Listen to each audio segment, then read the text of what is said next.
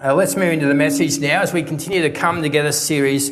And I want to start with this story of the wealthy performing artist who was looking for a new driver. And he had 3 people he could interview for this job. And so the first person comes in and says, so the question is, the interview question is just one question they had to get right.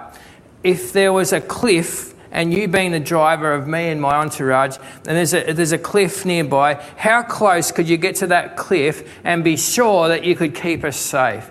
And the first potential driver said, look, I could go within 3 metres of that cliff and still feel well in control of the car and be able to keep everybody safe. He said, thank you for your time, I appreciate that. Next person came in for the interview.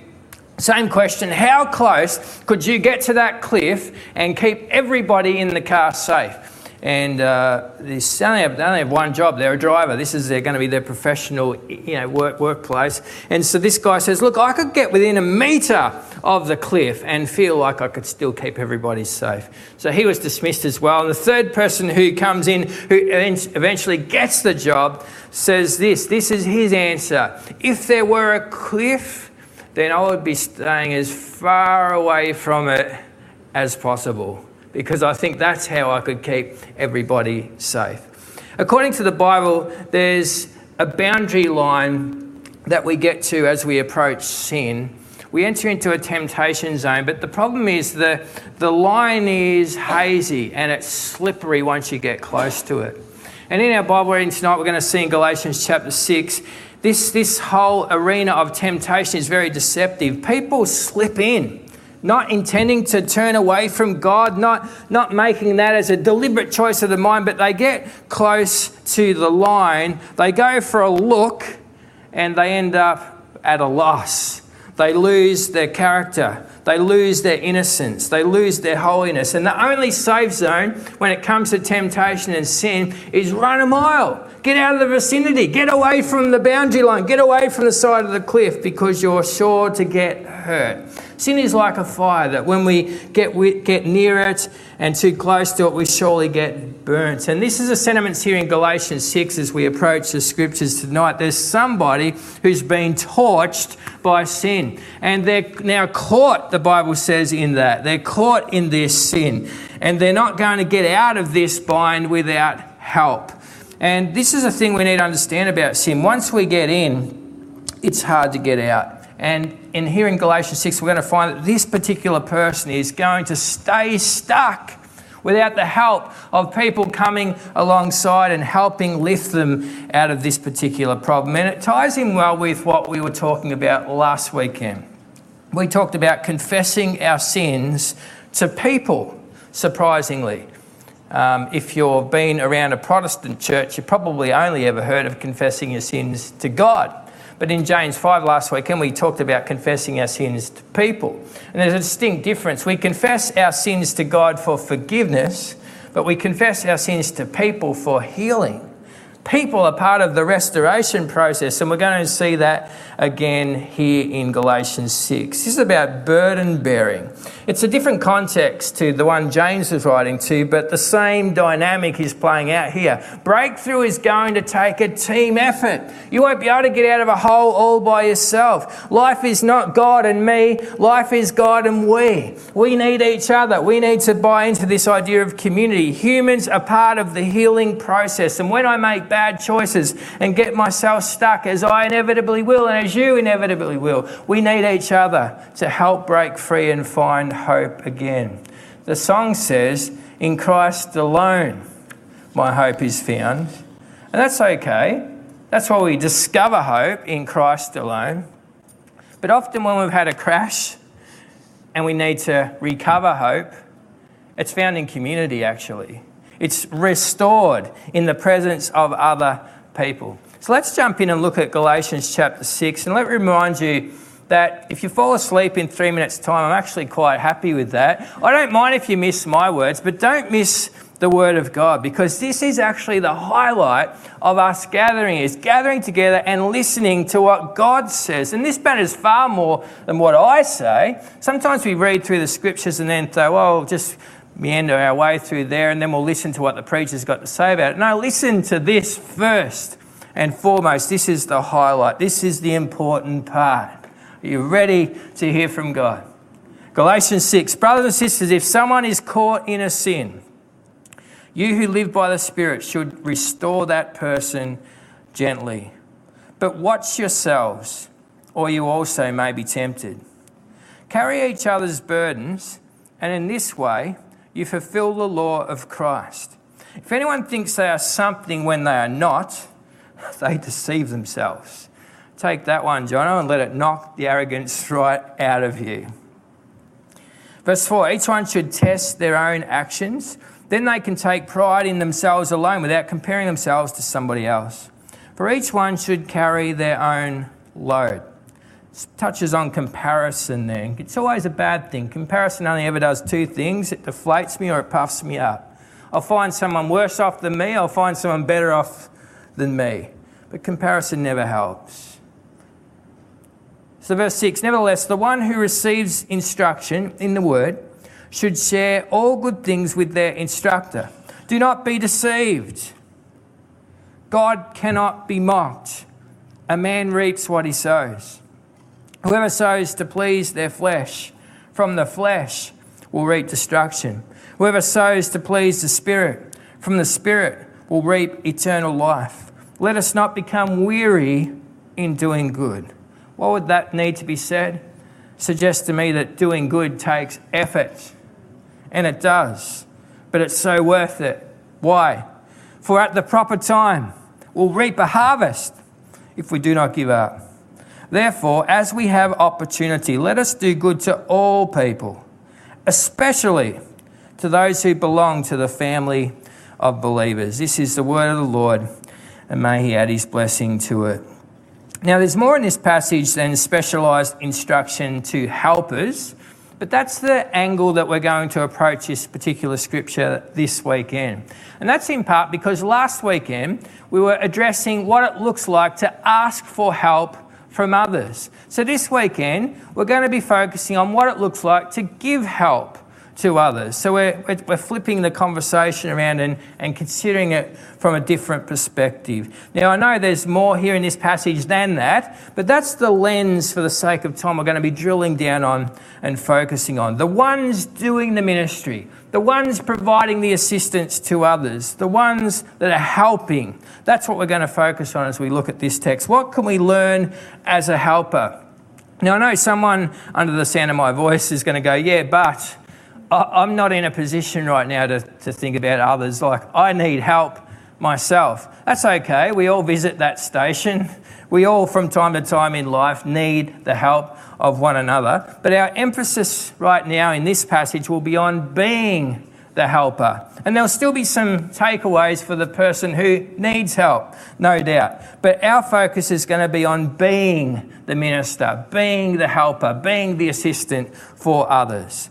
So, let's take a look. As we endeavour to help others, we remember that we are never ourselves beyond sin's reach. This is the first piece of wisdom gained in Galatians chapter 6. Don't forget to watch your own soul, to watch your own condition of the heart. Hey, you rescuer type, don't get too big for your boots and start to think, well, I'm up here and they're down there. No. Know that you yourself are forever in danger. And this is what verse 2 tells us. Watch yourself, or you also may be tempted. In your attempt to help everybody else, recognise your own tendency towards temptation. Don't think you're beyond it. Don't think you're strong and big and utterly pious and you can't fall down there. You can easily fall down there, just like they have. Some of us are so busy expending energy helping others that our own soul has lost its health. We lose ourselves within that. So this is Paul's counsel here. Watch out. You might end up being compromised if you don't keep your own spiritual state in good health. This is Paul's counsel. Watch out. Be careful that you don't fall in as you approach that boundary line of sin and try and help others out. This is a susceptibility that's in us as humans. We are in danger. Whenever we get near that line, we can fall in just as quickly as they do. Don't underrate the dark side, is what Paul's counsel is here in Galatians 6. we all have a tendency to fall in. The flow of the text suggests that the person who's fallen in here hasn't gone through a premeditated behavioural situation where they've kind of intentionally chosen this. No, they slipped and they fell and now they're caught. So don't fool yourself. Don't think, well, that could never happen to me.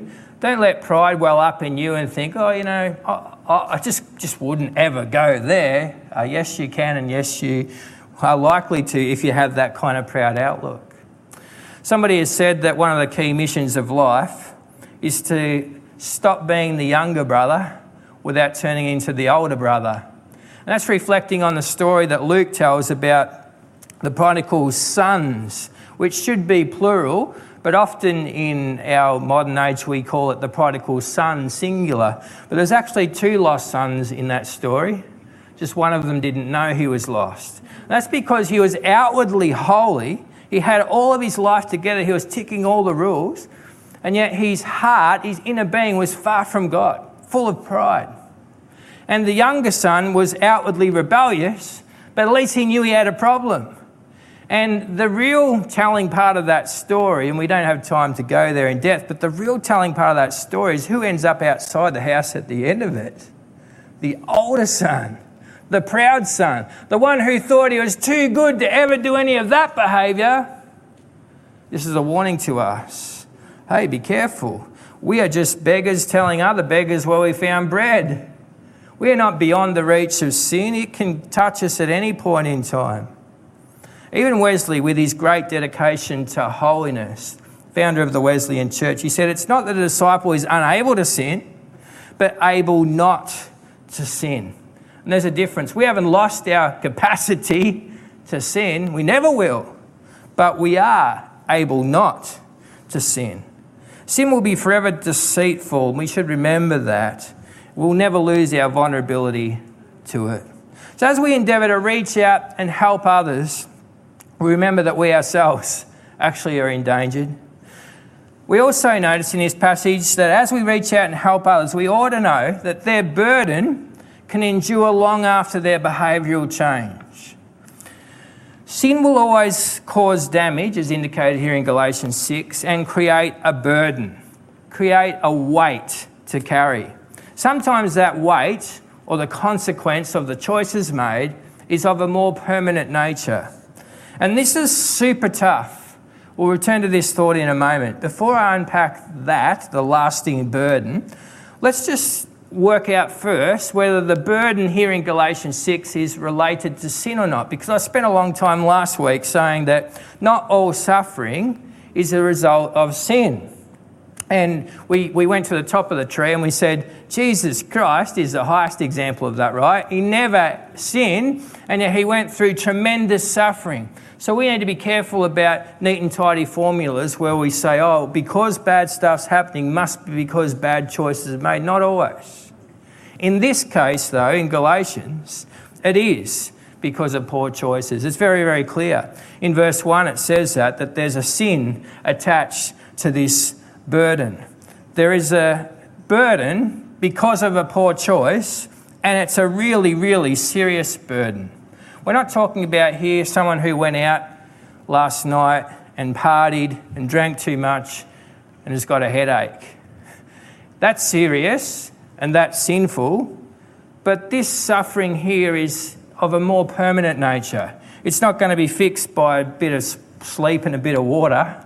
This is something that cannot be fixed by the person on their own. They need help. They will stay trapped unless somebody comes in to rescue. And we get that because of the word used. And the King James word is overtaken. The NIV word is caught or trapped in sin. But what's it mean to be overtaken? I've lost my ability to help myself when I'm overtaken. And here's a person that's been overtaken by sin. Maybe they're stuck in addiction, possibly. But whatever it is, it's a serious situation. It's destructive behaviour and they can't get out. But they didn't know the choice that they were making when they walked through the gate. Nobody chooses addiction. They choose fun. But sometimes when we get through the gate and the enemy gleefully slams it behind us, says, I've got you where I want you now. And then we realise the repercussions of a choice made and we get stuck. Wasn't in the advertising, but now we're here and we realise, whoa, I've got some consequences to deal with. Here's the thing to note, though, that relates to the point on the screen. Even after gaining forgiveness, the burden can still remain. I don't like that. It's a warning that I would rather kind of ignore or do away with, but it's here for us. Burdens can long endure after behavioural change has been made. Let me try and be super clear. We are forgiven the moment we repent.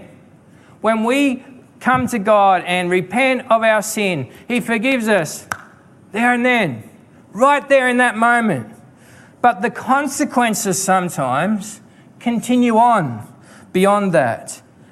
Now, my repentance is God's immediate pardon, but sometimes the burden endures. We don't like that.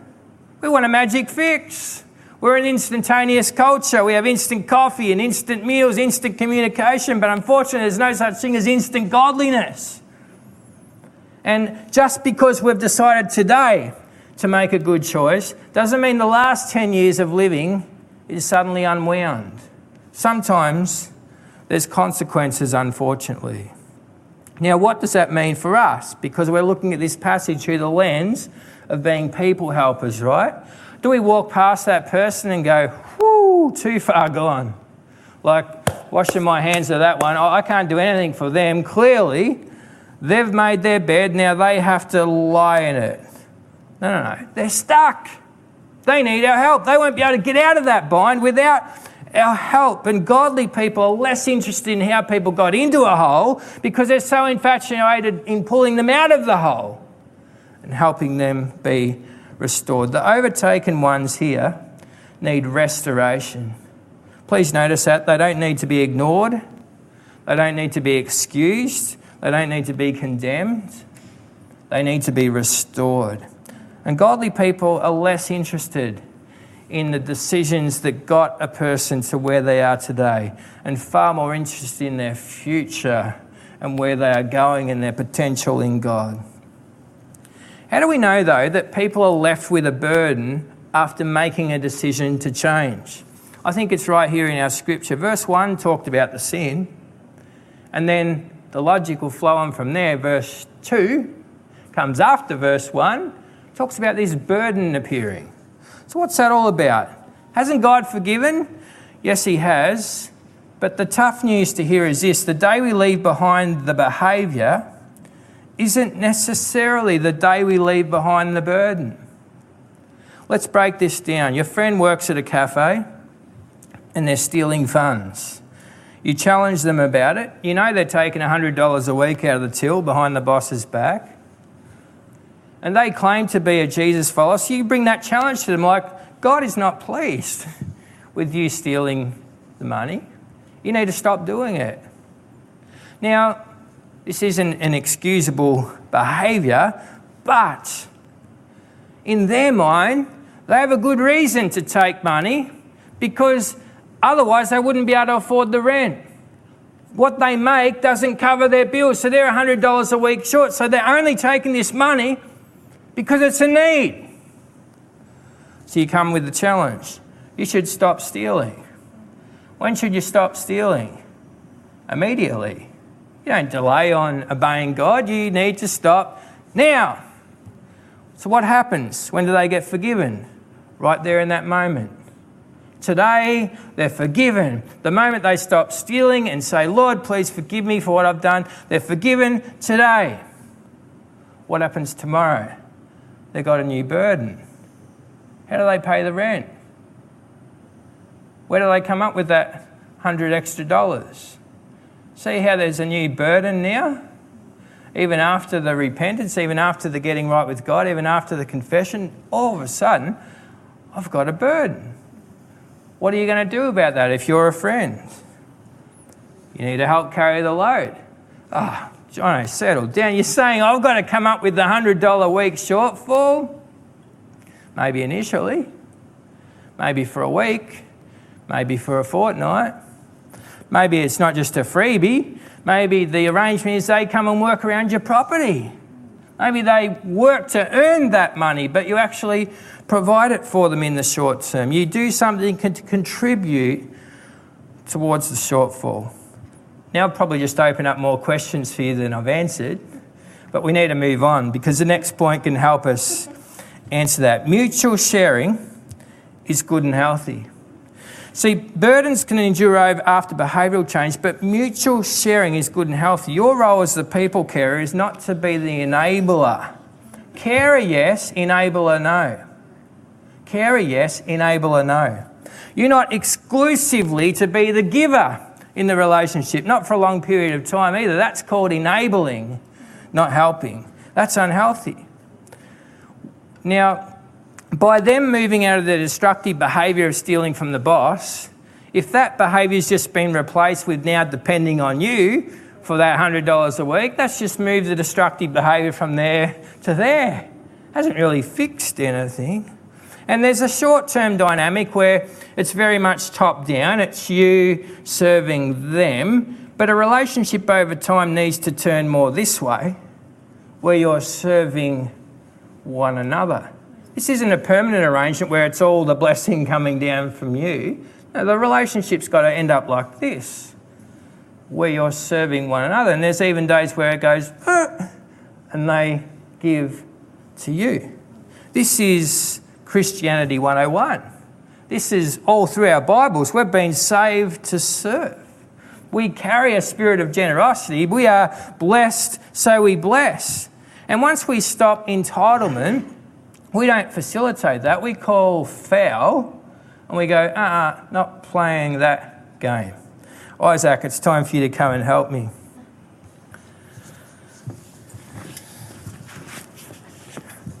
We all have burdens to carry in life, right?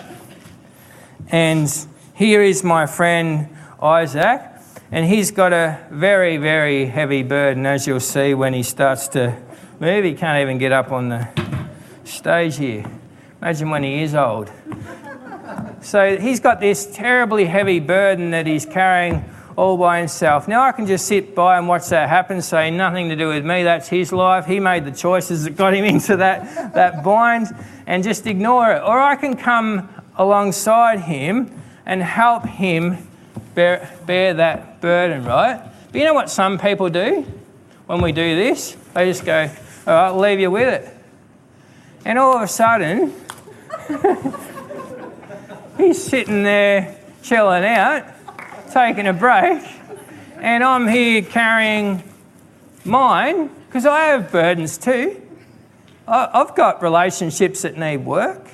I've got bills that need paying. I've got things to do and work on in my life. I've got my own backpack, and all of a sudden, I've got this one here as well. And this is unsustainable, right? For me to carry all my stuff and all of his stuff.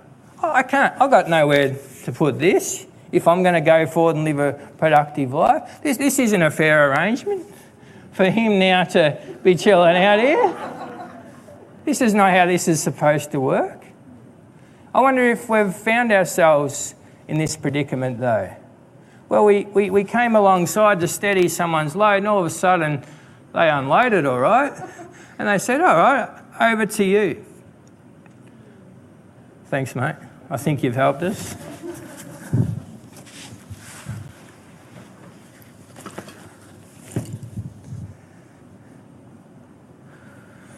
In this passage, we don't even have to go beyond this passage to see these principles playing out. Right here, playing out. Verse 7, the one who receives instruction in the word should share in all good things with their instructor. In the context of this passage, which is about being a people helper, isn't that an incredible statement? The one who's being helped should share in all things the one who is instructing them. This is being a giver and a receiver. We're supposed to be both. If you've never received help lately, your life is out of order because you're trying to do it by yourself. But if you've never given help lately, your life is out of order because it's supposed to be an interplay between giving and receiving. As we help others, we must remember that we are never beyond the reach of sin. Burdens can endure after behavioural change. That should fill us with enormous compassion. Mutual sharing is good and healthy, and it's not unreasonable to expect progress. To begin with, I got involved with Isaac because I could see he was loaded down by life, and that was okay.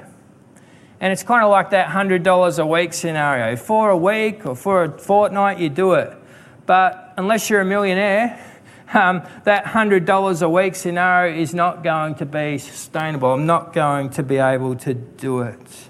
And the best people helper in the world is Jesus Christ. But even he had expectations on people to grow and change and move forward in life. Check the New Testament. You'll find tons of examples of that, of Jesus putting it on people to say, hey, it's up to you to change. It's up to you to respond to the grace of God. It's up to you to pull your own weight. But we don't even have to go beyond Galatians 6. It's right here. Progress is expected. There's a tension right here in this passage. I don't know if you spotted it yet. Verse 2 says, carry each other's burdens, and in this way you will fulfill the law of Christ. So it makes it sound like it's all on me to be forever following this guy around who's struggling and steadying his load. But no. We come to verse 5, which at first seems to contradict verse 2, but it doesn't, because here's the tension. These work together. Verse 5 says, everyone should carry their own load. Everyone should carry their own load. There's never a place for someone to sit down and chill out and hand you their bag. That's not fair. That's not how this works. That's not community. That's enablement. So which is it? I carry my load or you carry my load? It's both. We work together. There'll be times because of our human tendencies when I make a disastrous choice. I need your help to survive the day. But it's altogether wrong of me to presume that I can make a habit out of that and I just get to chill back and watch you carry it all. No, that's not reasonable. That's not God's way. Some of you are going to say, but Jono, if I pull out now from carrying this load of a friend that I've been carrying for so long now, if I just pull out on them now, they're not going to cope. They're not going to be able to move forward without me. And I'll feel guilty and I'll feel responsible if they just fall back into their destructive behaviour. I'll blame myself. If they end up doing something silly, I'll feel responsible for it. I should have helped them for longer. I should have continued to pay their way. I should have done more. Some of us live with guilt around this. But there comes a time where it's not sustainable for you and I to be always there carrying not just our bag, but their bag as well. And if us helping them is making us sick and our health is suffering because we're carrying such a heavy load, then it's not sustainable. And if our finances are up the creek and we can't pay the bills because we're giving it all away, it's not sustainable. If us looking after their kids means we haven't seen our own for a month or invested in their lives, it's not sustainable. I can't carry their bag and mine. Something is wrong with that picture. So where to from here? Because guess what? Some people want you to carry their bag. And they're happy for you to do that forever. As long as you do that, they'll keep presenting and say, here it is, here it is. We need to avoid taking false responsibility. You're not God. I'm not God. Only Jesus is qualified to carry the fullness of someone else's load. But in its most healthy version, followers of Jesus who are full of the Holy Spirit have this inclination to want to help, to want to care, to want to be involved in people's lives. And that's wonderful, but just be aware of your own soul as you walk along that journey, and don't forget your own vulnerability. That was what the first point was. Some of us are pouring out so much, we've ran ourselves dry. This is a balancing act and it's difficult to maintain. Just ask me. I have to remind myself there's only one Saviour, and whilst his name starts with J, it's not you, Jono. It's Jesus. And once you and I have obligation ruling as our primary self-talk, we've lost our way. I have to. This person depends on me. I have to do it. Really? Sounds like obligation calling, not necessarily God calling. But they won't cope if I pull back. I'm the only person keeping them alive. Really? Or is that just a guilt trip? Sounds like you're no longer burden bearing. Sounds like you're bag carrying at that point in time. Let me use exaggerated language to make a point. Once a long-held pattern has been established and you realise, hey, I've been taken for a ride. I'm carrying all of these bags that people have dumped on me and I can't keep up. I thought I was helping originally, but now I realise I'm enabling. And now I realise I can't keep it up. I'm just supporting a habit. I'm not really helping. That person is in the exact same predicament as they were 5 years ago when I met them. And 5 years on, I've poured out hours and countless energy to help. And they're still stuck in the same old behavioural patterns. What then? Well, you don't necessarily pull out now. I mean, you just coming to them and going, I'm sick of this, you take it back. I mean, that's as bad as them throwing it on you in the first place. You don't pull out now, but you have the conversation now. You have the conversation.